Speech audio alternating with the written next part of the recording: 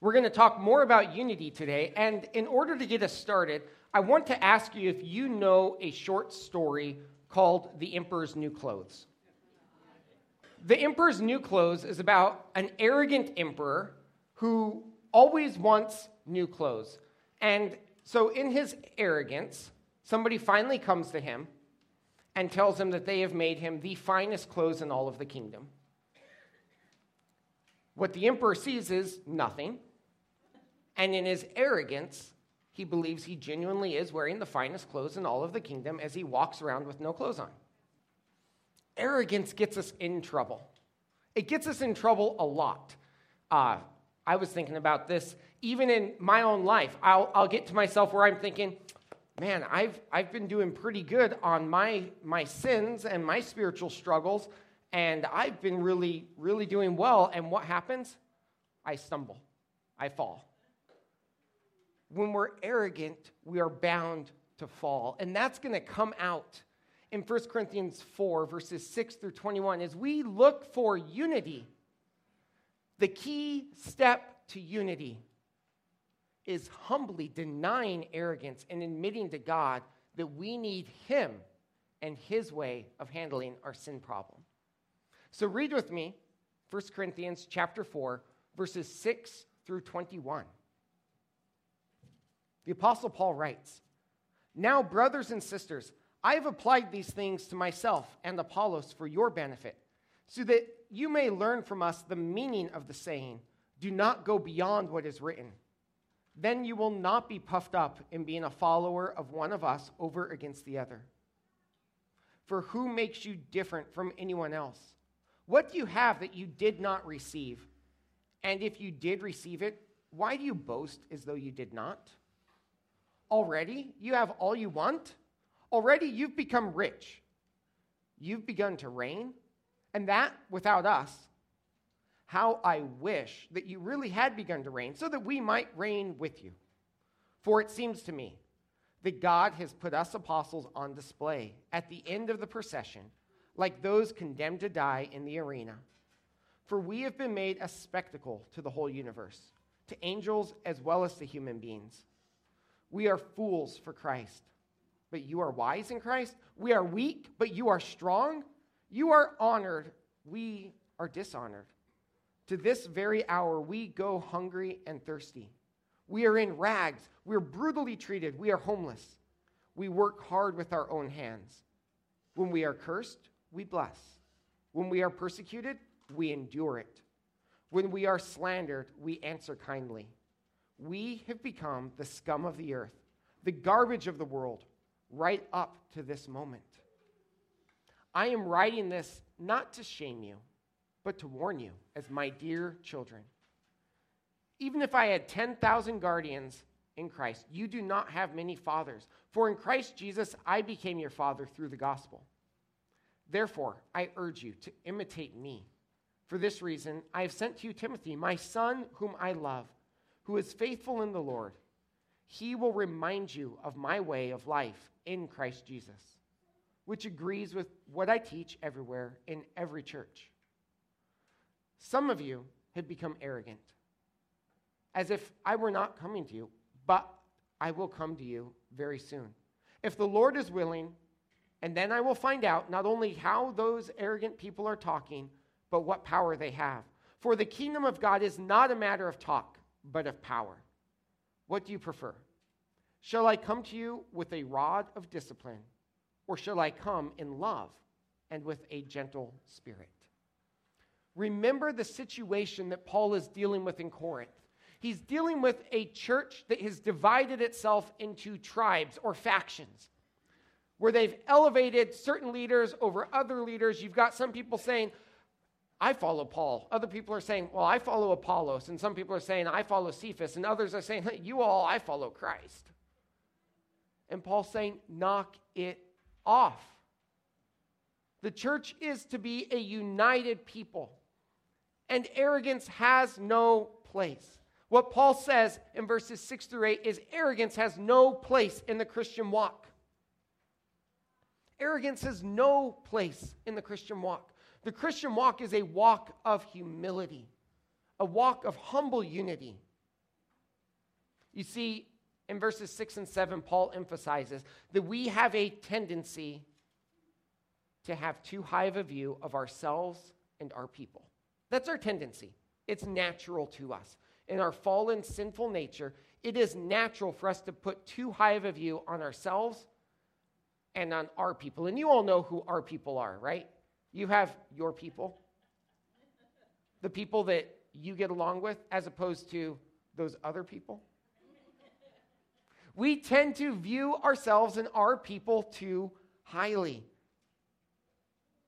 In verses 1 through 5 of chapter 4, which we covered last week, the Apostle Paul had suggested, really he had actually come out and said, that he was not even qualified to judge himself. His conscience was clear, but that did not mean that he was above, because God was the only one qualified. If God's the only one qualified and Paul's not even qualified to judge himself, then guess what? We also aren't qualified to hold ourselves above somebody else. Only God is the one who knows the heart. And so Paul says in verse 6, look at each other, look at yourself through the lens of Scripture. Look at yourself not through the lens of the world, which says money, power, influence matter. Look at yourselves through the word of Scripture, which says, what is it that matters most? Faithfulness. Faithfulness to God. That's what Scripture says matters. And Paul goes on in verse 7, and he says, who, what, and why? Who is the one? Who's the one that really can judge one person is better than another? It's none of us. Paul says, what do you think you've done yourself that's so good? What do you think that you have done that's so good? And the answer is, of myself, I've done nothing. And so Paul ends with, then why are you boasting?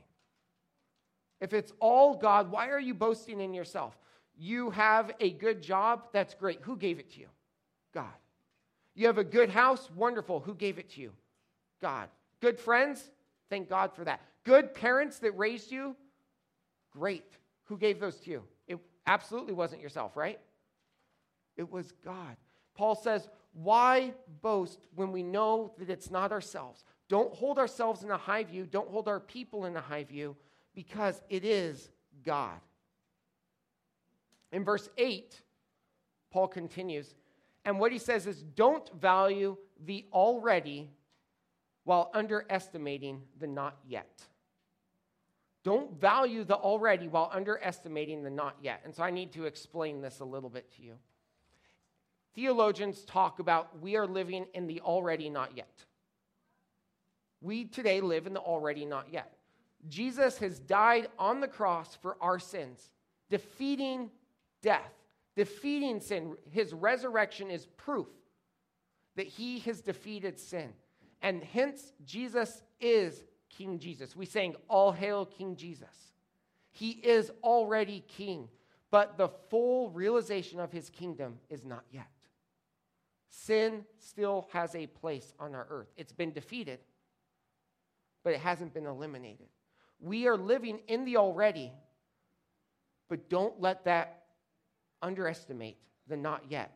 Paul says, already, do you have all you want? Have you really experienced everything that there is to experience in terms of righteousness and blessing from God? I hope not, because I still sin a lot. I don't know about you. I long for that time when Christ completely removes my sin nature. Paul says, already you've become rich.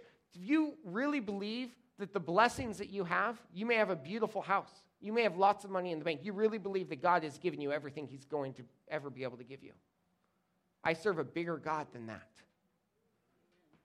Paul says, have you already begun to reign? Do you really believe that the kingdom is fully realized? No. There's so much more to come. Arrogance leads us to believe that we have arrived. And the answer is no. There is still so much more to come. Our world is far from perfect, God is still working to usher in his full kingdom. We are in the already, but the not yet is still to come. So let me give you an action step. Root out arrogance in your life. That's the action step. Root out arrogance in your life. Look for places where you hold yourself above others, where you say, I've conquered sin. No, only Jesus conquers sin. Root arrogance out of your life. That's the first key step to unity. The second comes in verses 9 through 14. And what we have in verses 9 through 14 is the apostolic model reminds us that we shouldn't boast in the things of the world. The apostles remind us, their life reminds us not to boast in the things of the world. The emphasis here, especially in verse 9, is on contrast. Paul just ended with verse 8, and he said, have you begun to reign? And without us, how I wish that you really had begun to reign, so that we also might reign with you. What Paul is saying is, if this is all there is, it's not. But I wish that the kingdom was here, because then I'd be part of it too. Instead, look at the contrast of the Apostle Paul's life. Paul puts this on display. He paints us a picture. So I want to try to explain the picture in verse 9. For it seems to me that God has put us apostles on display at the end of the procession. Imagine the Roman army marching into an area, conquering that area, capturing the people who have rebelled against the Roman army, and marching back to Rome. And in this picture, what you would have is you would lead with your generals. Maybe they're riding horses, but you'd lead with your generals. Following your generals, you'd have your soldiers. Following your soldiers, you'd have your captives. Those who had rebelled against mighty Rome. And you march into the city. This was something that would actually happen in Rome. You march into the city, and you march to where? The arena, the stadium. The royalty take their seats. The city takes their seats. And in march the captives at the back of the procession. Not in a position of honor, but rather to fight the wild beasts. The entire arena watches the spectacle to see the cost of defying the Roman Empire. The Apostle Paul takes this picture and he says, in the case of the apostles, it's not the cost of defying the Roman Empire, it's the cost of following Christ. The Apostle Paul shows the model that the things of God stand in sharp contrast to the things of the world. There may be a cost to following Christ, and that cost should root arrogance out of our life as we count what it is that God may ask us to give up. Paul gives three contrasts in verse 10. The first is that truly following Christ will often look foolish to the world. Truly following Christ will look foolish to the world.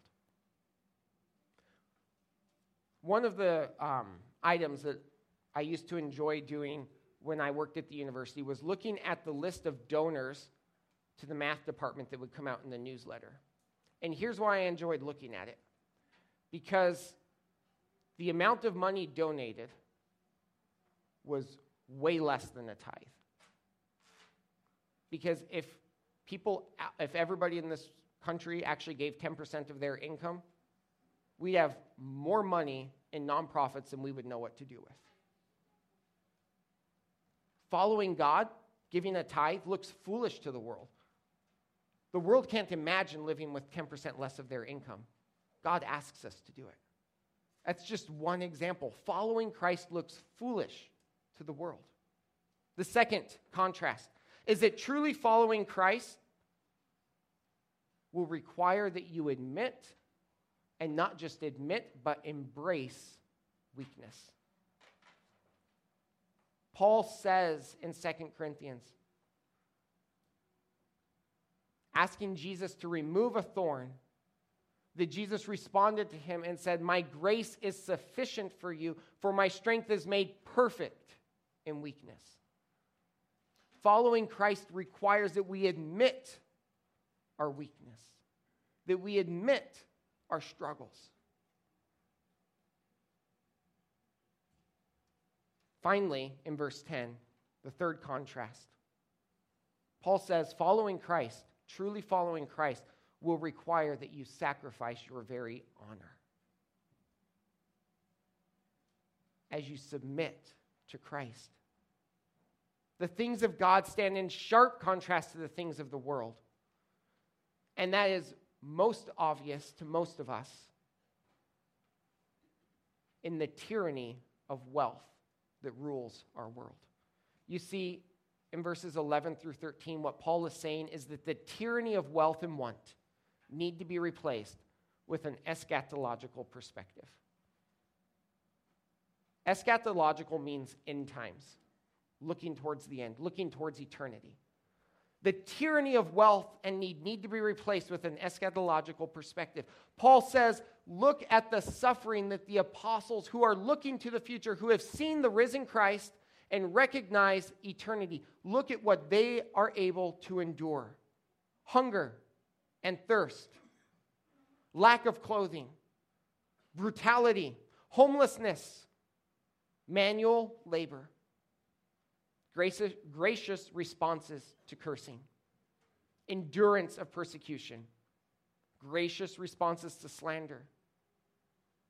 Paul takes it so far as to say they become the scum and garbage of the earth.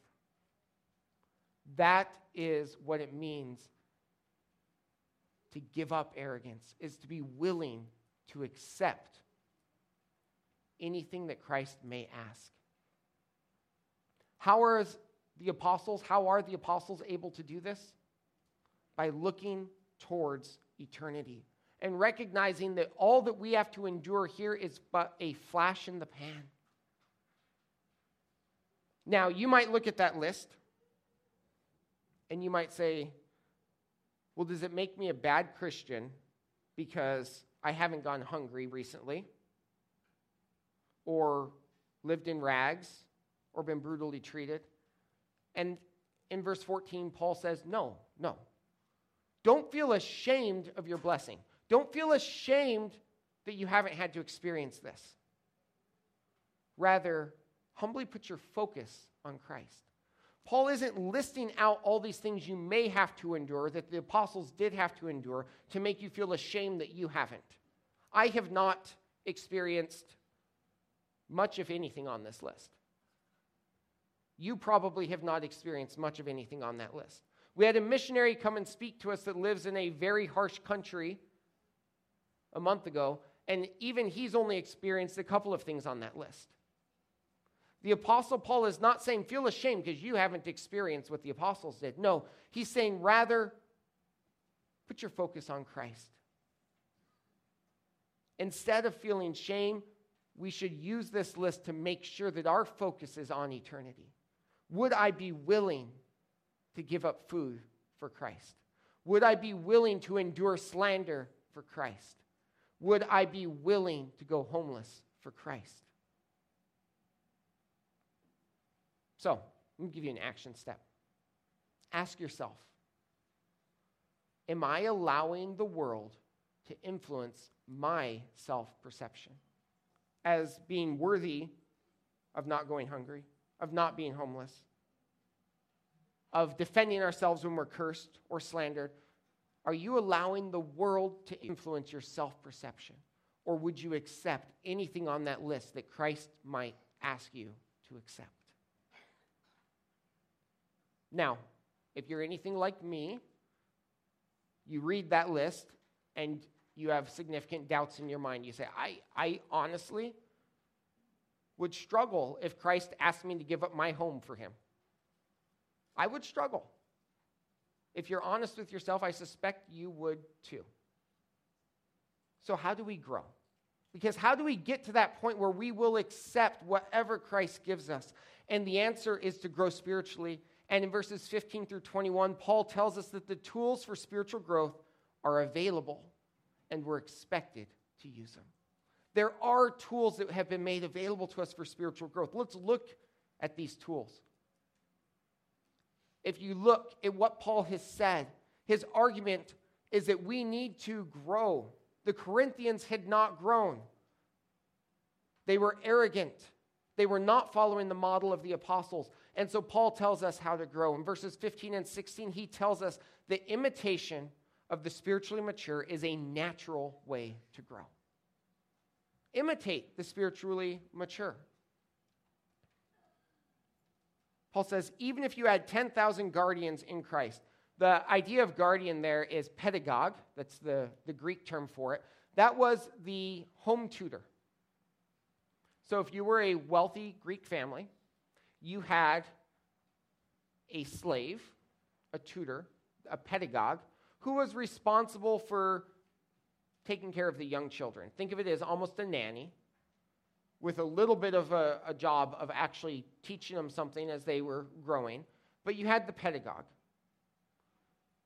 But the pedagogue only taught sort of the basics. You looked to dad because dad was the one who had the business. Dad was the one who went to work and had a trade. And so you would look to the pedagogue to teach your children, but the children would look to dad, to their father, who would raise them and eventually teach them to function in society. Paul says, therefore, I urge you to imitate me. We are called to imitate the apostles, to follow them. Why? Because for the pedagogue, it was their job. They were a slave. For the father, it was a gift to have his children imitate him, to grow up, to learn the trade, to be able to be like dad. The command that Paul gives for the Corinthians was to follow his lead. It didn't mean a life of traveling missionary necessarily, but rather to live in a way that's willing to give it all up, to humbly deny arrogance and be willing to give up everything for God. In verse 17, Paul continues by highlighting that instruction from a spiritual leader is another important way to grow. The Apostle Paul could not be there all the time, so he had sent Timothy. Timothy, the Apostle Paul's probably most trusted student. Timothy was the son of a Jewish mother and a Greek father. He came to know Christ at a fairly young age, as we read through the various letters, especially 1st and 2nd Timothy. He lived a life where he was willing to give it all up for Christ and studied under Paul. Paul's letters to Timothy reveal a deep fatherly love that Paul had for Timothy. And so Paul tells the church in Corinth, I have sent to you Timothy, my son whom I love, who is faithful. Remember, what is the one thing that people need to show? What is it that people are judged on? Faithfulness. Who is faithful in the Lord. He will remind you of my way of life in Christ Jesus, which agrees with what I teach everywhere in every church. Paul is saying to the Corinthians, look to this spiritual leader, because looking to a spiritual leader is an important way to grow. We need spiritual leaders. In verses 18 through 21, Paul tells them, it's not just that I'm recommending you grow. No, spiritual growth is a reasonable expectation to which we are held. Spiritual growth is a reasonable expectation to which we are held. We're expected to grow spiritually. We have the apostles to imitate. We have spiritual leaders who are faithful, who can instruct us. And the answer is yes, please do. Teach me. Help me to grow. So let me give you an action step. Find someone to disciple you today. That's the action step.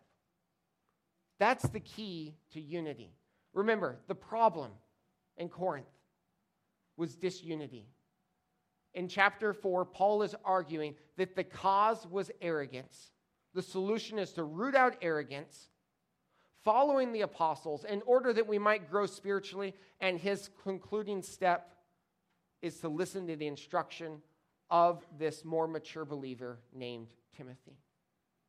So how do we take that today and apply it to our lives? We need to find someone to disciple you. This matters. Discipleship matters, whether that is one-on-one discipleship, discipleship in a home group or Bible study or a Sunday school class. We need people to disciple us. And it matters so much that my application action right now is I want you to turn to someone next to you and ask them if they're in a discipleship relationship with someone. Go for it. Do it.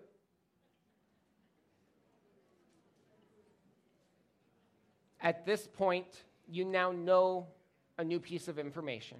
You may be able to encourage someone. You may have someone in mind. Oh, this person could disciple this person, or this person could join this Bible study, or maybe you have something you can start praying about now. I encourage you, find someone to disciple you. If you just learned that your friend, they might be a family member, but let's call them your friend. If you just learned that your friend doesn't have someone discipling them, you now have something to pray about. Let's pray together. Father, I thank you that your model for spiritual growth is learning from others. Learning to trust you, learning to root out arrogance, learning to follow people who have faithfully gone before us, learning to be discipled.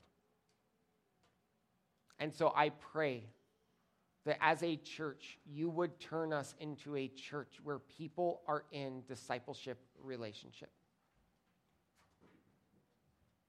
Help us to pray for those we are discipling. Help us to pray that you would place somebody in our life to disciple us. And as we pray, I pray that you would open our eyes, that we would see where we need to grow, that we would see where we need discipleship. Father, I thank you for your model, built on relationship. Help us to grow as a church. In Jesus' name, amen.